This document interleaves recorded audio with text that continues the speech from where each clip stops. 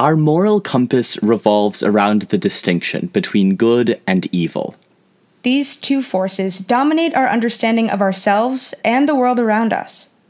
It is our impulse to classify everything in moral absolutes. But when we do, we miss the nuance and the humanity that define our very existence. I'm Edward Sturm. I'm Izzy Amoruso.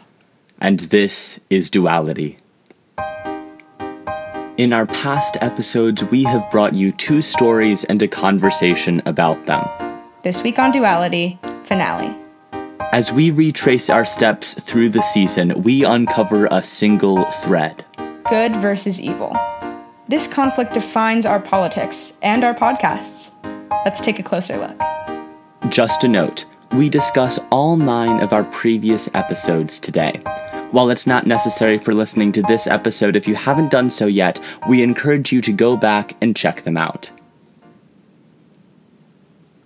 So, when we were just starting to research this podcast back in April, we thought that we needed to get a full understanding of the word duality. So I did a typical Google search, and when you search for duality, you immediately get the definition of the word, which is the quality or condition of being dual. It's pretty straightforward. There's a heavy metal song of the name Duality by the group Slipknot, and then there's the mathematical definition, and that's what led me down an entire rabbit hole of philosophy and physics and a whole lot of other things I only barely understand. And that's when I stumbled upon an excerpt of a book written by August Stern, who Izzy pointed out has a very similar last name to mine, although it is not the same. What really struck me had to do with the philosophical debate between monism, the idea that the mind and body exist as one, and dualism, the idea that the mind and body exist separately. In truth, both of these models are kind of flawed, and they don't really explain all that modern philosophers and scientists know about humans. But August Stern writes that we no longer have to choose. He says, quote, "Among many often conflicting theories, a view is emerging that the answer to the puzzling phenomenon of the thinking brain lies in duality." And suddenly I understood the definition that I liked best. When a history of constrained and divided thinking comes up with nothing more than this puzzling phenomenon, we can find an answer in between, in duality. In a lot of ways, that whole discovery process is a metaphor for what finding a duality really is. On this podcast, we've tried to go beyond the surface-level gridlock. But when we do that, everything gets really complicated. We realize the competing identities contained within any single thing, even as simple as the definition of a word. This process gives us a fresh perspective that we wouldn't have found otherwise. It gives us a way of looking at familiar stories that is entirely new. We've had the opportunity this season to examine and discuss a lot of different narratives and their societal implications. What we've done on this podcast is taken two things that seem like they would be incongruous, like the bystander effect and hysteria illness, and talked about how they relate to each other in ways that we wouldn't expect. We've also taken two narratives that have more obvious connections and illuminated some key differences. There have been recurring themes throughout each episode, like moral absolutism and societal inequity, but the overarching duality that seems to be present in every episode is that of good and evil. And not only in our podcast, but in our world. Yeah, I think that when we tend to see good and evil as a dichotomy, good versus evil, rather than as a duality. We're taught a binary existence of things as either good or bad from a very young age. A lot of this, I think, stems from Judeo-Christian conceptions of heaven and hell, that people can be classified as either wholly good or wholly evil and then relegated for eternity of privilege or punishment on that basis. To a world that really embraces the binary, this makes a whole lot of sense, and we see it all over the place. From a gendered perspective, our society has struggled to accept people who are non-binary. From a competitive standpoint, we have a very binary idea of winning and losing. The most important thing for a sports team is their win-loss record. So this way of thinking is really ingrained. And in the same way, we are most at home as classifying someone or something in our lives as archetypally good or bad. In actuality, there's hardly any action or person or event that is completely positive or completely negative. You're right. I think of the show The Good Place, which is a fictionalized TV show about where we go after we die. And in that world, people who've died have all the actions they've taken throughout their lives added up for the positive or negative impact of those actions. It's a very black and white conception of every action having an inherent positive or negative value. So, for example, donating to charity would be plus 50 points, and lying to someone would be minus 10 points, or something along those lines. That's very closely related to the idea of sin or good works that we get from the Bible. The idea of actions being categorically good or bad is present in a lot of religions. And sure, that gives us a blueprint for our moral values, but it also inhibits us from seeing the nuance in certain situations. The context and circumstances around our actions can muddy the water in terms of assigning a clear morality to those actions. Those complexities are not always present in the literature or media we consume. That's where we get the idea of one-dimensional characters that are static and don't experience any growth or learning, villains that are bad and will always be bad, or protagonists that are flawless and stay that way throughout the entire story. Three-dimensional characters are dynamic. They're just like real people. They have faults and motivations, they have redeeming factors, and they're able to struggle and learn. In a movie or book, we might find a handful of characters that are nice, round, three-dimensional characters, and everyone else around them tends to be one-dimensional.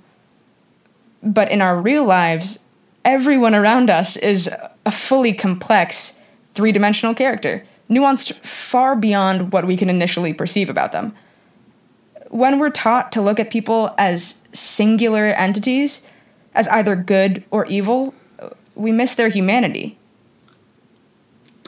Yeah, children's literature is very archetypal, which isn't necessarily a bad thing because the audience is completely different, but it is the basis of all of our understanding of stories. I think about Hansel and Gretel. The witch is a bad guy for the sake of being bad, and we never understand any of her redeeming features. Now, the bad guys in real life aren't categorically evil. They are driven to act in a particular way by a myriad of complex circumstances and experiences. But the first stories that we are ever told leave out a lot of those details. The result is that we can clearly name who is good and who is evil in stories. Eventually, we assume that we can do that in real life too. In a lot of ways, this podcast has been an effort to dispel some of those mistakes and misjudgments. So we wanted to take this opportunity to look back at our season through the lens of this duality. We began the season with an episode about McCarthyism and cancel culture. In my mind, this is one of the clearest examples of how we assume people are holistically good or evil. Cancel culture leaves very little room for growth. We take someone's alleged actions and equate that to their value as a person, and that's us succumbing to the fallacy of a one-dimensional existence. Edward, you told us about Anne Hale, who effectively had her life ruined because of her brief affiliation with the Communist Party. In hindsight, Anne's politics are not incredibly off-putting to us, but at the time, they were deemed reprehensible. That story is a perfect example of us associating a person's action with their entire being. We also began that episode with a question about prisons. Should they be focused on rehabilitation or punishment? Now, since we recorded that episode, a new imperative for conversations about racial justice has emerged, and discourse about prison abolition has inched its way closer to the mainstream. In truth, a lot of sentencing in the United States is driven by a prison industrial complex that profits off of high incarceration and high recidivism rates. It makes me think of a tweet that has been shared a lot recently that suggests if you think cancel culture is too unforgiving of past mistakes and doesn't allow for growth, wait until you hear about the U.S. criminal justice system. And there's a lot of truth to that. The way in which voting rights are stripped and employment opportunities are drastically reduced after serving time is an example of this mindset that people are categorically irredeemable and defined by their actions for their entire lives. Our second episode was about the collegiate response to the COVID-19 crisis, looking specifically at the messaging about coming back to campus in person versus online learning from Boston University and Purdue University. Every college has been forced into a position of considering the duality between economics and public health. But this situation becomes especially tricky because the entire pandemic has taken on a moral identity. When something as simple as wearing a mask is political, there's no clear consensus on what good and evil is in this situation. Yeah. In this case, schools are acting like corporations with the interest of their shareholders in mind. Both students and teachers would be considered shareholders, but the issue here is that, one, you can't make everyone happy in this situation, and two, what would make the largest group happy, and the group that is contributing the most money, being the students and potential students, would be going back to campus and having in-person classes, which in turn would be detrimental for public health. It's a complex, nebulous, and never dealt with before situation that requires these institutions to consider thoroughly what the implications of their actions will be. After that, we shifted to an episode that was completely different. Previously, we'd set out to find a more layered understanding of our stories. But in this episode, we challenged those nuances. We asked if there were times when a simple, one-dimensional story was the more effective option. We talked about how reporting on the influence of drugs on Matthew Shepard's murder and the influence of alcohol on the rape committed by Brock Turner can undermine really important activism. This defense of a simple narrative might have fit better at the end of our season, to be honest, because in so many ways it's a challenge of the assumptions that our entire podcast is based on. As for how the episode factors into our discussion about good and evil, though, we have to ask the question. If it's true that simple narratives are sometimes best, then is that same idea also true in regards to good and evil? Are there times when we need to frame people in absolutes? Hansel and Gretel is the example I mentioned earlier. Now, it might be harmful to our empathy and to our worldview to understand the witch as just a one-dimensional character. To only understand caricatures of good and evil is a detrimental thing. But Hansel and Gretel exists as a cautionary tale, and it's much more effective in keeping children from wandering off into a stranger's house because it isn't confusing. Sometimes, lacking a little bit of nuance can actually be tactful. But in the same way that ignoring pieces of Matthew Shepard's story or Brock Turner's story limits our knowledge of what actually happened, we do have to be careful not to handicap our own worldview by framing things in absolutes just because it's easy to understand. Exactly. Looking at people through an absolutist lens makes it easier to create a polarization. Yes, simplicity can be effective because it allows for easier understanding, but it's also reductive. I'm reminded of an episode of Black Mirror, which is a TV show, in which every episode depicts some sort of dystopian future or altered society.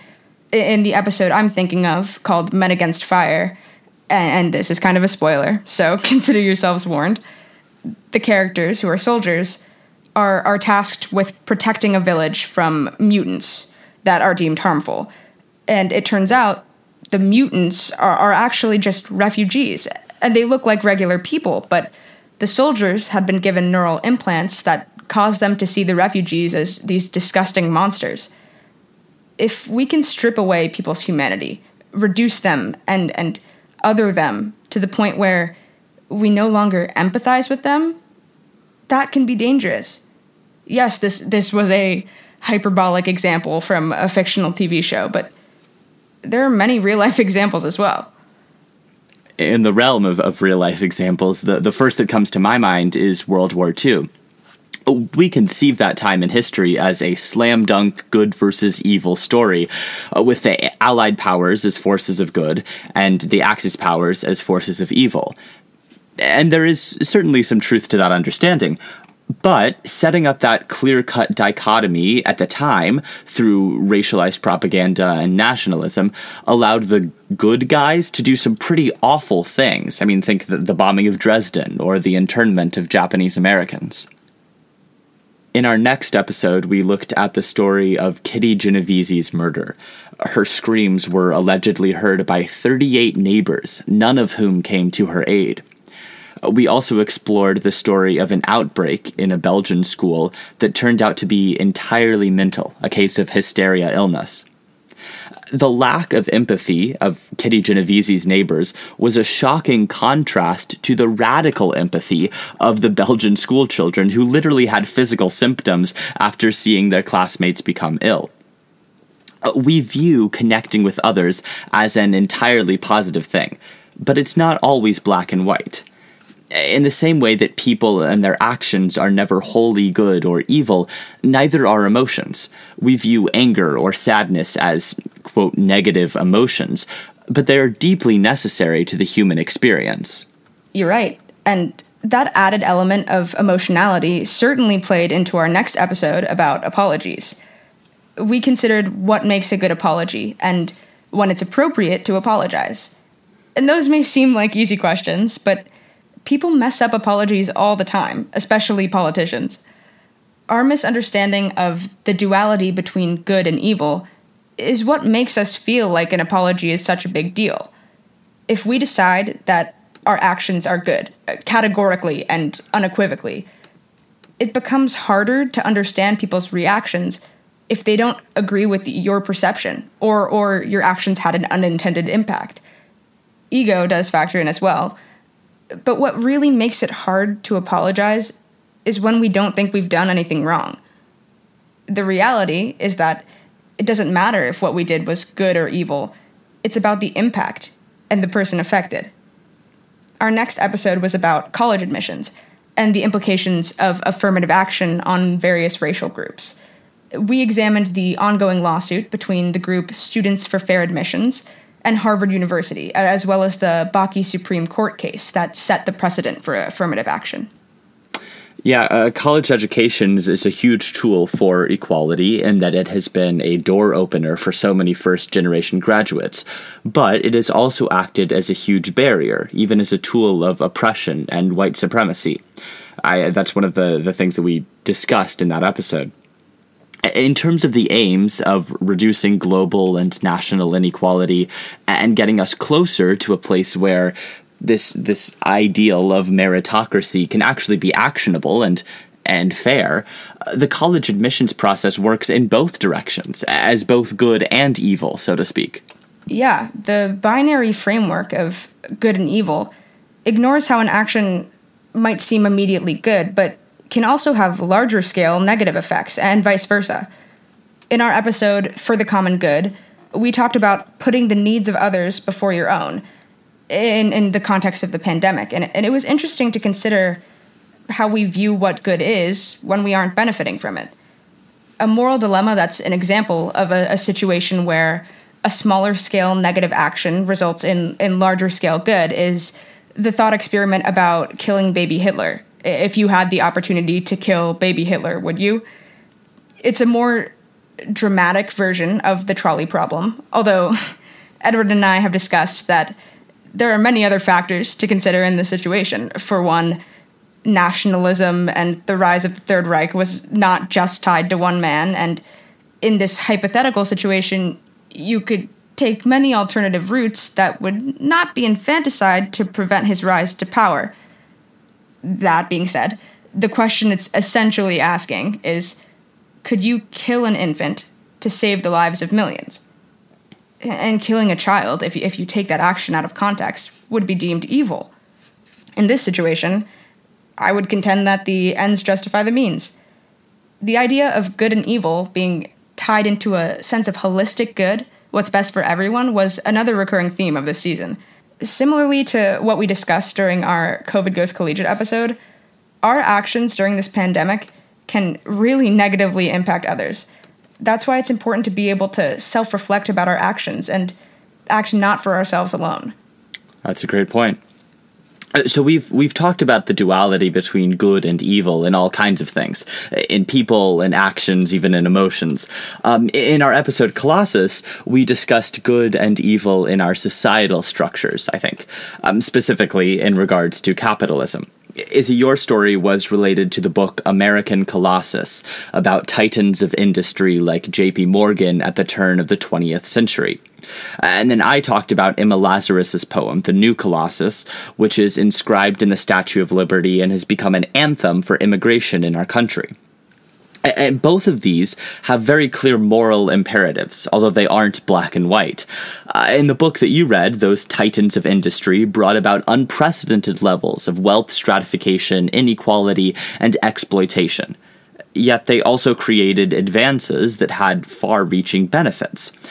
So labeling those men as absolutely good or absolutely evil is impossible or problematic. Emma Lazarus laid out this ideal for our country, a nation that is strong because of its hospitality and hospitable because of its strength. An ideal that I would argue is a truly good one, but that ideal is still at odds with so much of the reality of our country. Yeah, I completely agree. Similar to the Colossus episode, our last episode, The Price of Dreams, involved the intersection of capital and morality. We questioned whether people should follow their passions or a more certain and traditional route to success, but found that socioeconomic inequality complicated the answer. A part of the American dream is being able to provide opportunities for your kids that you didn't have, being able to pay for their college, maybe. The realization of that dream is a good thing, and yet the result is an inherent inequality of opportunity. The fact that intergenerational wealth plays such a large part in determining the outcome of individuals' futures is not a good thing. Reconciling those two issues is something we're still grappling with as a society. So, Izzy, we've talked through all of our episodes now through this filter of the duality between good and evil. So what do you think is the ultimate takeaway here? Well, Edward, that is the question, isn't it? I think that there are a couple big ones. The first that comes to mind is that, as we mentioned earlier, we've been conditioned from a young age to think in moral absolutes, and that's just not the way the world operates. It may take effort to look past the surface in any given situation, but I think it's worth doing. Another takeaway that kind of goes alongside that is when you dive deeper and seek to understand things better, they do not become easier. In fact, they get harder. But that doesn't mean you should shy away from complexity. We absolutely should not shy away from complexity. That might be the greatest thing I've learned from duality. When you think you know exactly what you're talking about, and suddenly you realize that there's a perspective that you never considered, that's incredibly worthwhile. I hope that we can take away all of the connections that exist within our history and our culture. Nothing exists in a vacuum, and when we think we found a completely novel problem, we probably just have a bit of looking around to do before we can find the answer lurking somewhere else. When we start to see absolutes, just the good or just the evil, that's when we need to back up, do a bit of research, and find a duality. That's it for this season of Duality. We are so appreciative of the continued support we have received from all of you. Thank you so much for listening.